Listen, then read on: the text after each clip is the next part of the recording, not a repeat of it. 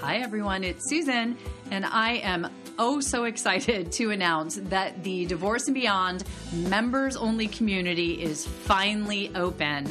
That means you can go to divorceandbeyondpod.com right now and sign up for membership for only $10 a month and get all of the members-only materials, podcasts, exclusive episodes, Ask Susan Anything forum, newsletters, and videos just for members only. So go to divorceandbeyondpod.com now and check it out. Coming up on today's episode of the Divorce and Beyond podcast. I'm speaking now also to the people who have the mental health issue, because very often if you're open, which is great, about your diagnosis, you might get pigeonholed or scapegoated by your ex or your soon-to-be ex. And yes, I mean, I want to be really clear. People who have mental health issues, that might contribute to the problems in the relationship, but there's lots of other things.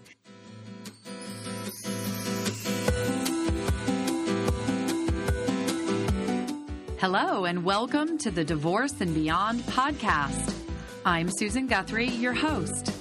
As a top divorce attorney and family law mediator for 30 years, I know what you need to know to get through your divorce, and most importantly, how to move beyond it to thrive and transition to your new future. My experts and I are here to give you the insider view into the process, so listen in for the wisdom and expert information you need on your journey through divorce and beyond. Hello and welcome to today's podcast. I'm Susan Guthrie, your host, and today we have Dr. Elizabeth Cohen, the divorce doctor, joining us again. Thank you, Dr. Elizabeth, for coming back. So happy to be here. This is one of the most fun places for me to talk. Well, for me too, we were just saying you and I have not had a chance to catch up lately because you have been busy. You have been a busy, busy lady. I want to let people know a few of the exciting things that are coming in the future or have just happened for you.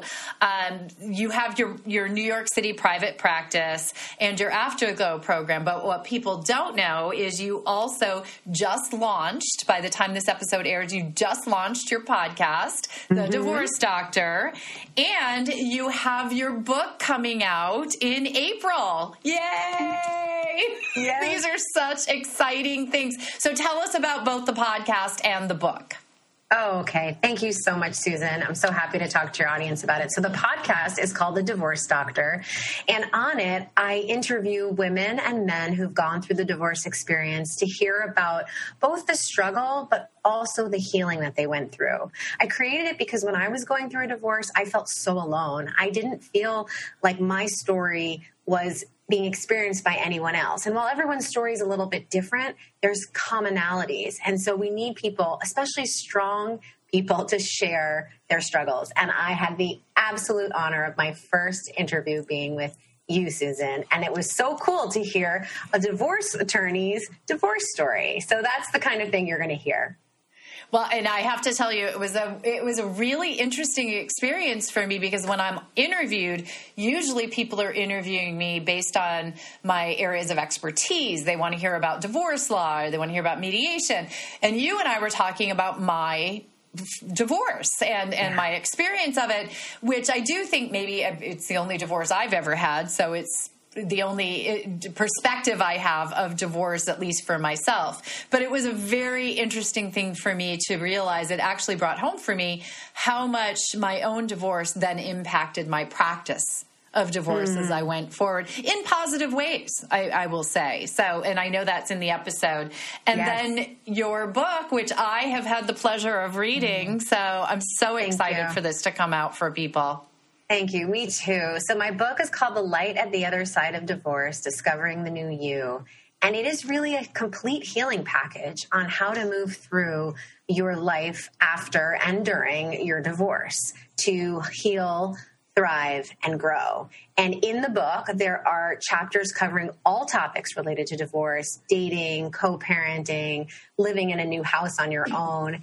And then there are actionable steps you can take. So I like to say that, if you don't have time for therapy, you don't have the money for therapy, please pick up this book and get working. You can have such a better experience than you're having right now. Well, and we're going to talk a little bit more about how people can pre-order the book and some special benefits they will get from you if they pre-order the book. We'll talk about that at the end of the episode, so stick around to the end so that you get that information. And I just wanted to say, I just interviewed Karen Millen. We were just talking about this, and one of the things she pointed out is that therapy and dealing with trauma and healing is so important, but it is often outside the financial reach for so many people. And that is a reason why your book is going to be just so helpful. And I will also say why Afterglow, your program, is also such a wonderful resource, because it's available at a very accessible cost for people. Exactly. And I know that going through a divorce, people told me that I could charge a lot of money, up in the over $10,000 for the online program. But I know how hard and how tight money is during the divorce, and because people do end up spending that much on therapy. But both the book is if you have a library, if the book is there, take it out. You don't have to spend a dime, because I don't want people to have to stretch to heal. Because the more people who can heal through divorce, the better this whole world can be, and we can stop the stigma of divorce. So I'm so happy that both the course is available for people who want more interactive with me. The book is going to be available for those who like to do it on their own. And the podcast will be there so that people can really hear actual stories of healing. So that is why we have not been able to catch up with each other lately. You've had a couple things going on. Yeah, a little busy, but all to the good and all in furtherance of something that you and I are both very passionate about, which is, the positive transition through divorce and a better life after. And that's actually, we were talking about what we wanted to talk about today. And there's been a story playing out in the news over the past couple of months, I would say, although it's been, spotty through the past few years, about Kim Kardashian West and Kanye West and their marriage, their trials and tribulations as things have hit some rocky times, and recently a large number of articles about perhaps they're at the point of divorce. Putting aside the fascination that people have with celebrity divorces and marriages and relationships, I really thought that this was a great opportunity to talk about something that is an intersection between both our worlds, because mental health issues and divorce go hand in hand. I mean, they are, as a divorce attorney for 30 some odd years, I would say more of my cases have had somebody with a diagnosed or undiagnosed mental health condition or issue, because there's something about dealing with a mental health issue that puts strain on divorces. In fact, I found a statistic that says you're 2 times more likely to divorce if there's a mental health issue or diagnosis in the relationship for one of the parties. And of course, mental health is your world. So it's been talked about quite a bit, and I think actually during one of the incidents that was happening and playing out in the press, Kim Kardashian West talked about the fact that Kanye has a diagnosis of bipolar disorder. And that is something that I've become familiar with, because that very commonly, I think, in fact, I saw a statistic that said 90% of marriages where one of the parties has a bipolar diagnosis. Psychology Today had an article about that there was a 90% chance that might lead to divorce. So I wanted to talk with you about this, because that means, with those statistics and with what you and I both see in this world, that a lot of people who are listening to us either are dealing with a mental health disorder on their own in their relationship, or are dealing with a spouse or romantic partner with a mental health diagnosis. And that makes it what's already difficult, infinitely more difficult, doesn't it? Absolutely. And I do want to say also that, mental health struggles are really like many diseases that we talk about when I'm talking to clients about medication management or therapy management. I often use the example of diabetes. And with diabetes, you have to keep your sugar at a certain level. And we know for diabetes, things like stress will exacerbate it. And so I want to point out to people too, that if you have a vulnerability or a pre-existing condition of any mental health struggle, all research shows that stressful experiences like divorce are going to exacerbate your symptoms. So it's really important also, if you are the person who's having a lot of mental health concerns, to know that it makes perfect sense that you would be having more symptomatology. I've worked with people who feel like, wait, I thought I had worked through this depression. I thought I had worked through some of my manic phases, and now they're back. And I really want people to know not to be too afraid. You know, we never go back. We simply learn from where we are. And so it is happening because of this stress. And I think that, you know, what came first is complicated. But I just want people to know that it makes sense that your symptomatology would be higher and more intense. That actually, I mean, it makes perfect sense that it would go up. And I think maybe the takeaway from that is you need, if you are do have a diagnosis, if you are medicated or in therapy, it's time to get to your clinician and get some help. I think that's right. I think a lot of people who are, you know, clinically stable on medication or therapy. I mean, a lot of people I've worked with, you know, we've done some intensive work. They've really moved through a lot of their struggles. They have coping skills. They have behavioral plans of how they're going to handle things. Take a break from therapy, or usually you wouldn't take a break from medication, but take less time seeing your psychiatrist or psychopharmacologist, let's say. And so I would even encourage, Susan, I mean, we know this, and I talk about this on my podcast, that, you know, so much of the distress comes way before the divorce, right? So I would really say the moment you notice any symptomatology coming up again, you don't have to figure out is this my depressive disorder? Is this my bipolar disorder? Is this the relationship? Just know something is up and we need some guidance and some help. And I'm speaking now also to the people who have the mental health issue, because very often, if you're open, which is great, about your diagnosis, you might get pigeonholed or scapegoated by your ex or your soon-to-be ex. And yes, I mean, I want to be really clear. People who have mental health issues, that might contribute to the problems in the relationship, but there's lots of other things. And so we really want to be clear for the partner or the person who has the mental health issue about separating out the different pieces. Right. So, yes, in the Kanye and Kim situation, he has had,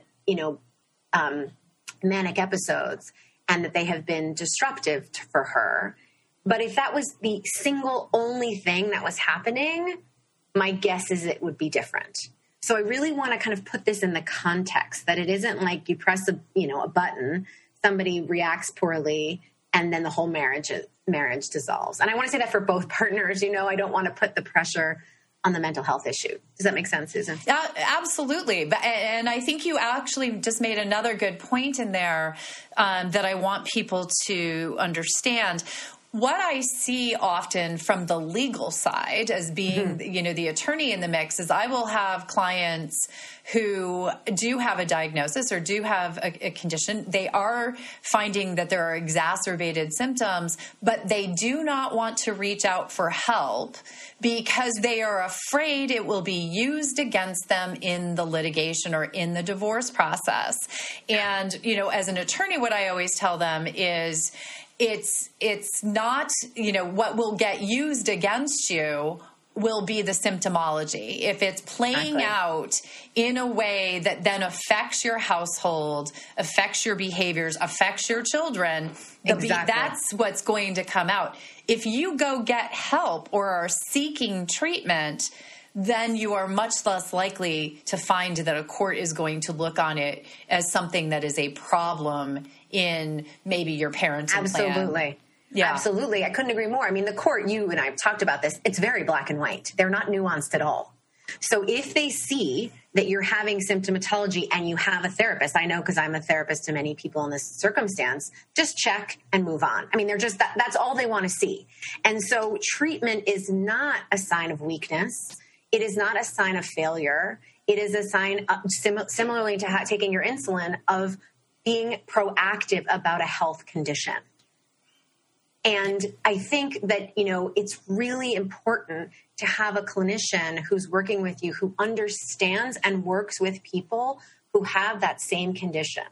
So if you are someone who has depression and you start working with a therapist, or some people work with a coach who doesn't have a history of working with people with clinical depression, you do not want to be there.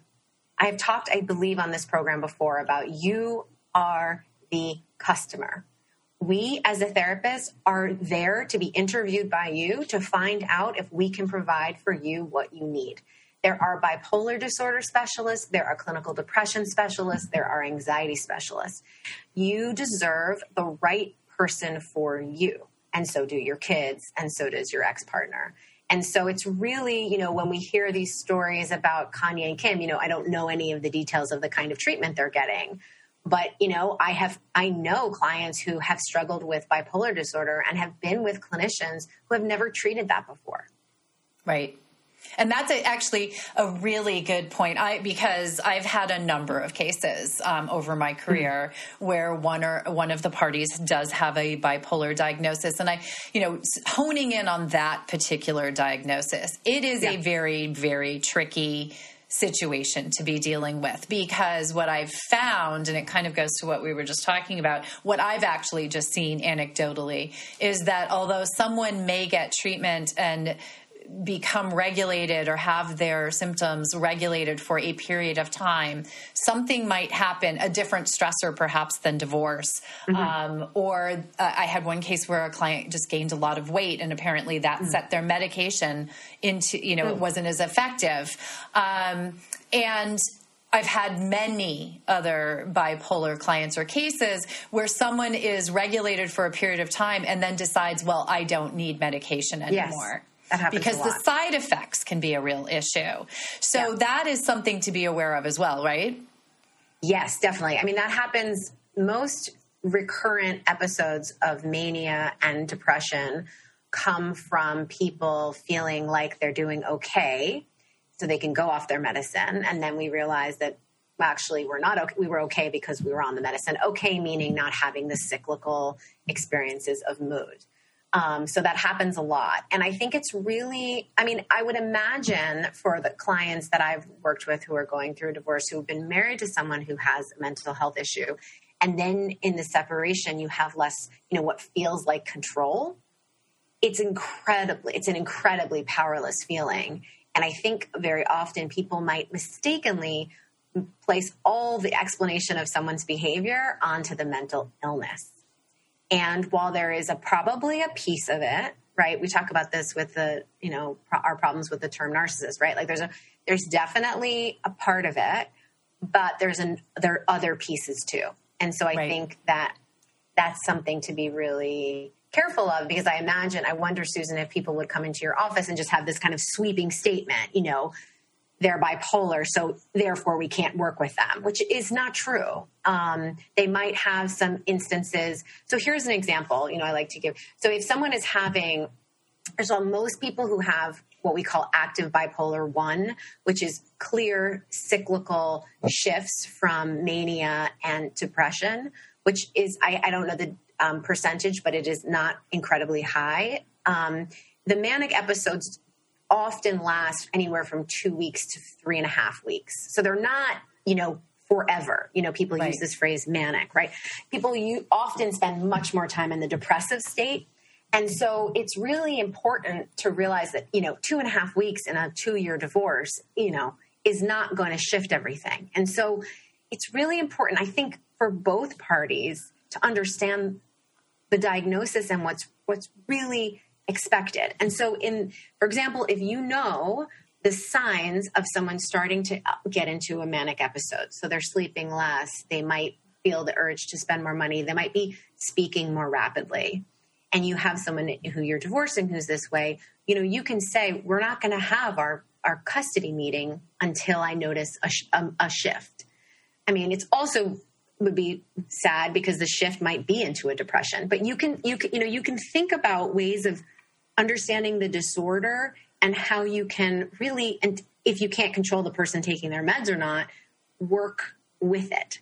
But see, that's different than shaming the person. It's really understanding what's coming up.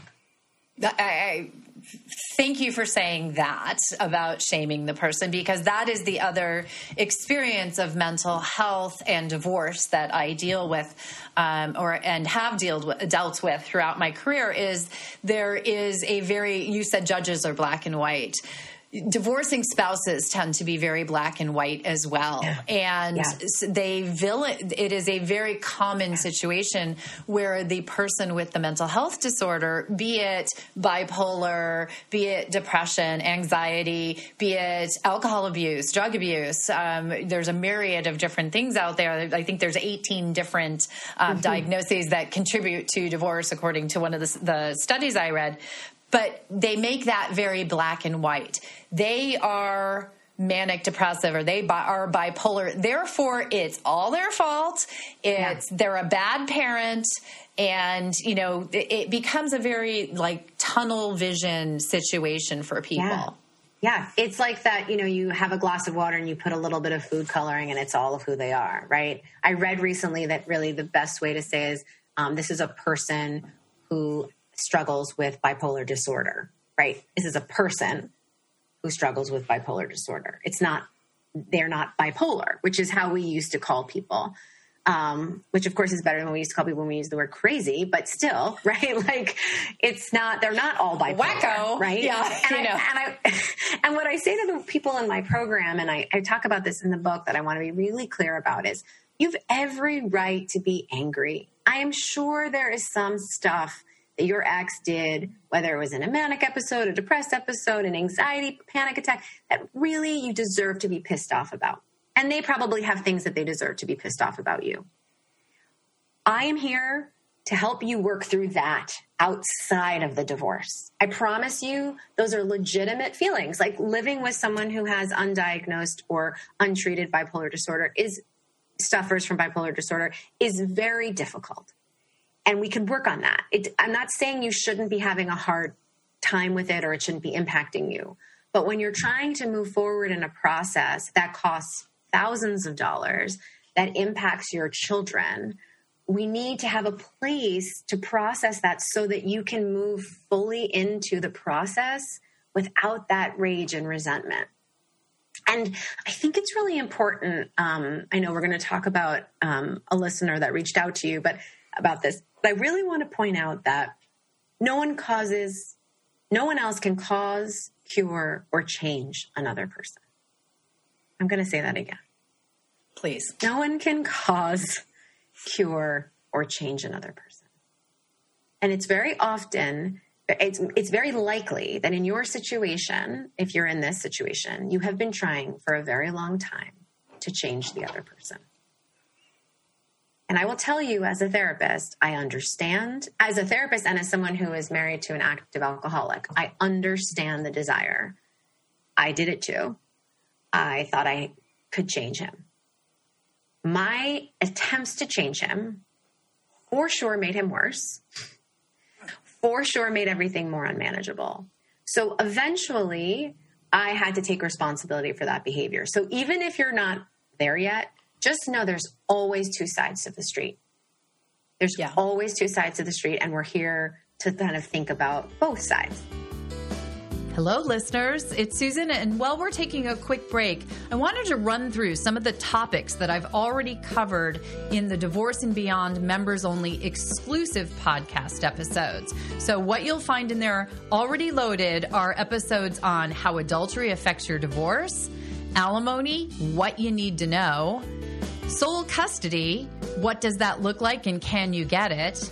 And myth busting, common divorce myths corrected. So go to divorceandbeyondpod.com, join the community, and get instant access to all of the exclusive podcast episodes and other benefits of the Divorce and Beyond members-only community. Stay tuned for more from Susan and her guest, Dr. Elizabeth Cohen, the divorce doctor, discussing the incredible toll mental health issues can take on relationships. I guess I just want to point that out when you're thinking about the person who's suffering, is that they're complex, just like you are complex. And so there is no black and white. I mean, I think a lot of people have been saying like, Kim should leave him. She shouldn't leave him. It's very, very complicated. And just know if you're in that situation that it is very nuanced.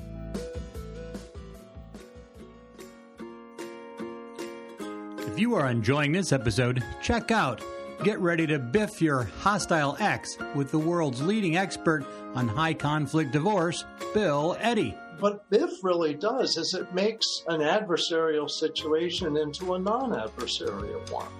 It's like you take your desire to defend and justify and turn that inside yourself into a simple explanation.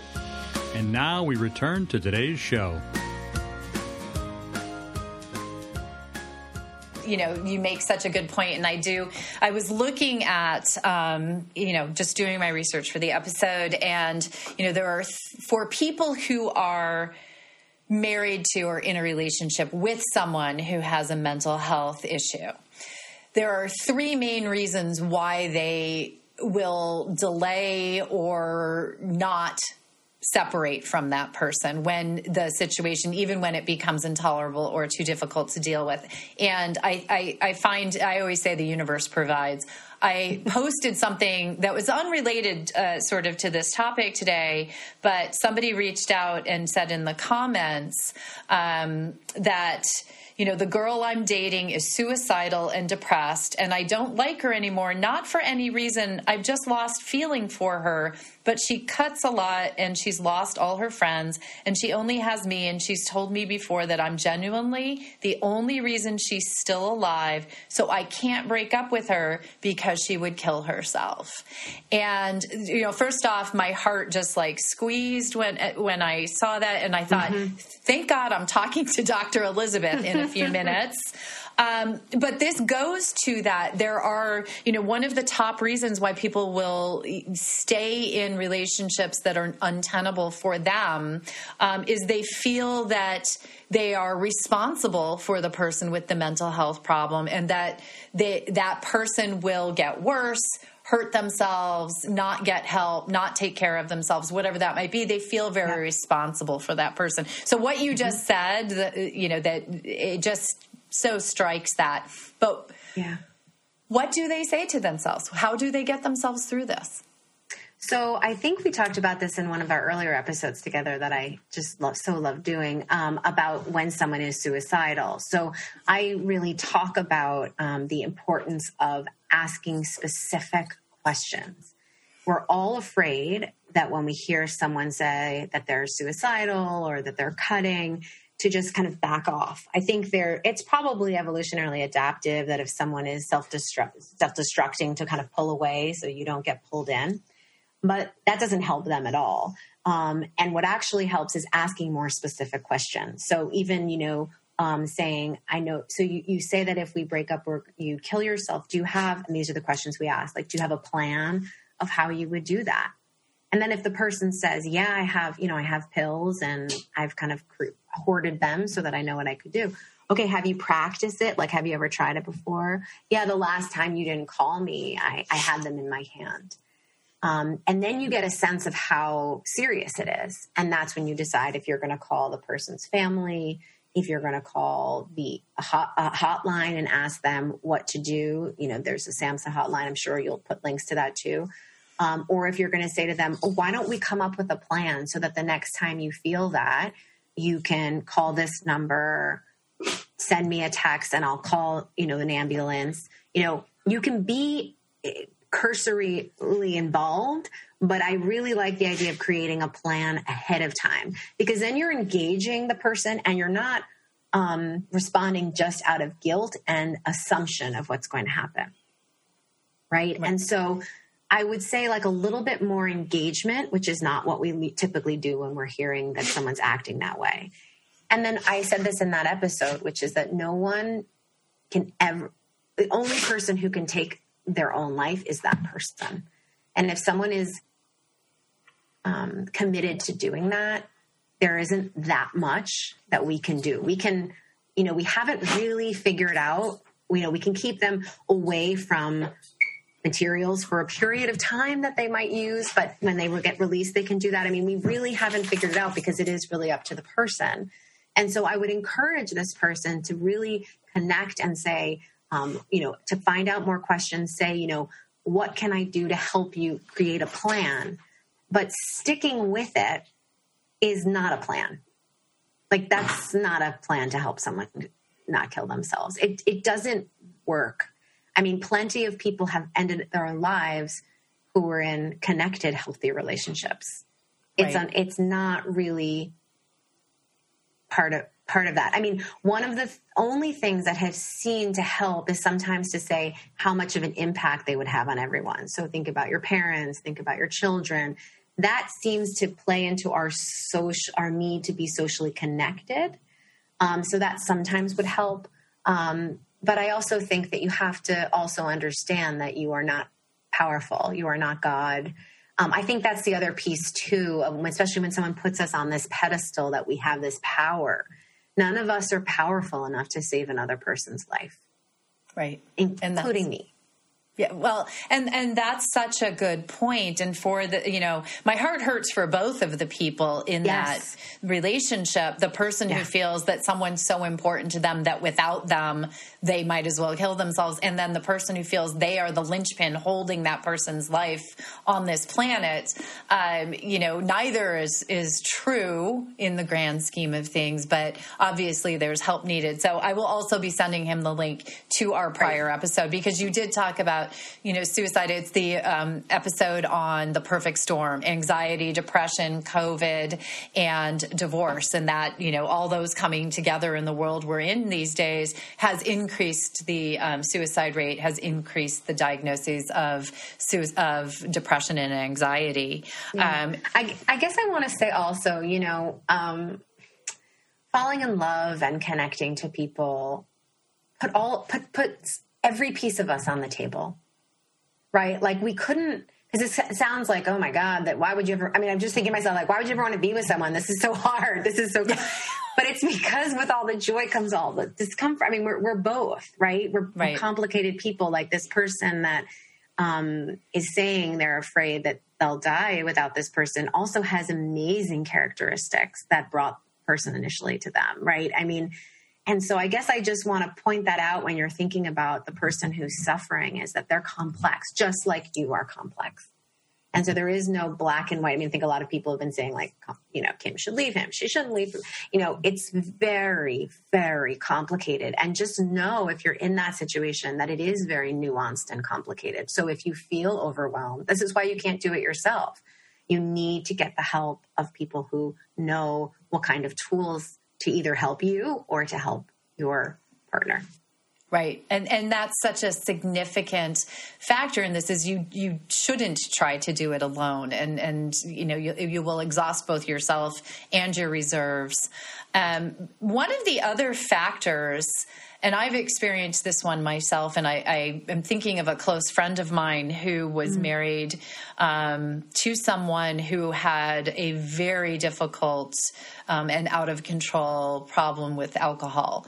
And it was a tortuous road of arrests and physical violence and promises to get better, and then going to treatment and not. I mean, it was the typical tale. I hate to call it typical, but unfortunately that's a common story. But she would then come to me, her friend, the divorce attorney, and say, but I don't want to divorce him because when he's not under the influence, when he's himself, I love him so much. That is the person that I love. And what if he is able to get sober? What if he can put this behind him? Aren't I giving up on that? And so she honestly stayed in that relationship and put her daughter through more than we'll talk about here, but who saw things that shouldn't have had to see. And out of that hope that it was going to get better. And I think that's a problem as well, because the person you love is both of those people, the person who's not under the influence or with a mental illness, and who they are when their illness is taking charge. Exactly. So well said. I mean, first I want to say that I want to honor hope, that, so many people said to me, why are you still with him? Why are you still with him? With the person that I was with, who had alcoholism. And I couldn't help it. I couldn't help but have this hope. And that is a really amazing skill to have because especially in the times, right, we are in now, like being a hopeful person is really a beautiful characteristic. So I just want to say that first about your friend. And I really want to also point out again that nothing is one-sided. Everything is two ways. And so I had a lot of the similar thoughts until I realized that he might get sober, but he sure as hell wasn't going to get sober with me. That there was just, I wasn't causing his drinking. I couldn't change his drinking and I can't cure it. But there was something within our dynamic that was making it even more difficult for him to get sober. And so this kind of waiting, and I know it so well, it's like there's, standing there waiting to see what's going to happen. Even that, like I'm pretending to look at my watch and looking up. That is a message that you're sending the person. In fact, right, her hoping he'll be different. Oh, it gives me like chills. That's sending him a message that he's not good enough how he is. Yeah. Right. And of course she meant only with the drinking, but you can't separate out like that. Right. And so it is, and again, there is no person, as you said, like there is no one person and another person. He is all that person. And essentially I'm going to accept this person warts and all. And if that means their alcoholism, I'm accepting their alcoholism. I mean, that's what you learn in codependent recovery. Like you lovingly detach, but you accept all of it. And so there is no waiting for the person to change. This is the person. Right. And so the question is, how are you with this person today? And man, I mean, we could do a whole podcast on this because do you know how many people between like dating and divorce, this idea of maybe they'll change. And I say this all the time. I say, people spend thousands of dollars with me to change. And some of them change this much. Yes. It is so hard to change, right? Let alone with nothing. So, and again, like, here's another piece for your friend, which is why this is the work that I do with people too. Like, why is it okay for you to be in a relationship where you're waiting for something different? What about being in a relationship where you don't have to focus on something changing because the baseline is just okay? I know we both have this in our relationships. Like they're the icing on the cake. They're not the thing that we're waiting for either way. And so how do we get you to know you deserve that? Yeah, that's actually the post that I posted today that had the response is, I'm trying to remember how I phrased it. Don't you deserve more than being with someone who doesn't treat you well? And I mean, it was, but we do. We tend to, think that, hope that, want that, desire that things will change. And instead of, I love what you just said about, accepting the whole person. And if their alcoholism or their bipolar disorder, or their depression or whatever is happening for that person is a part of them, is it something that you can live with, or is it something that's not the right mix for you?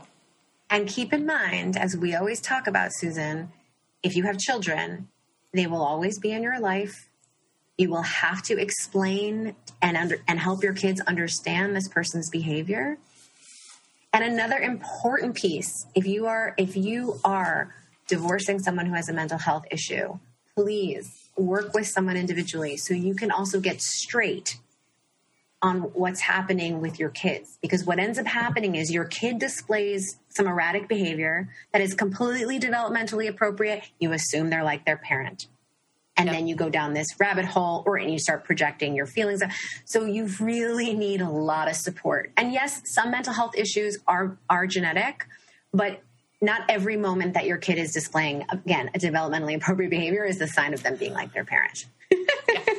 I have to, you talk about developmentally appropriate. So this is just a total aside, but it reminded me, and I think you'll get it, my mental health friend.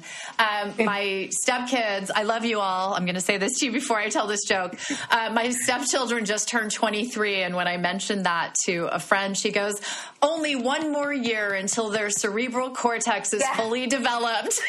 She goes, I know. I have some bad news. New research is showing like 26, so you got a few more years. But yes, right.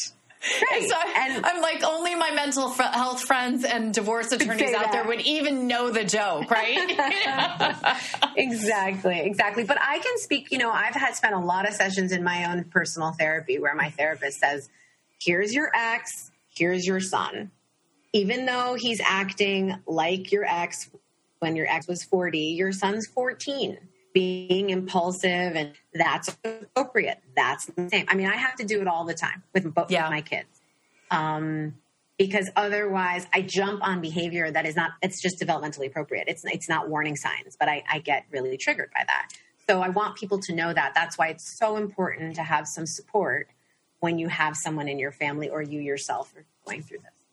Yeah. Well, and the support is really the key to all of this. You need the support while you're in the relationship. And if the relationship is ending for whatever reason, getting some support so that you can deal with moving through the process of separating out and helping your children do it is really critical. Yeah, and I'm just thinking, Susan, right? So many people might think, oh, good, they're gone. This is over now, or I don't have to deal with the episodes. And no. First of all, you're still dealing with things. And I talk about this all the time as a psychologist. We have to process what happened in the past. Otherwise, you cannot clearly step into the future. Yes. Oh, Beth McCormick, our mutual friend, who's a divorce attorney in Chicago, just posted something that said, if you don't deal with your hurts, they're going to play out with your prior hurts. They're going to play out in your future relationships. And I was like, you have to deal with the past to go forward. So I want to say to my members only community, I will be doing a separate private podcast for you guys on the legal aspects of dealing with mental health in divorce.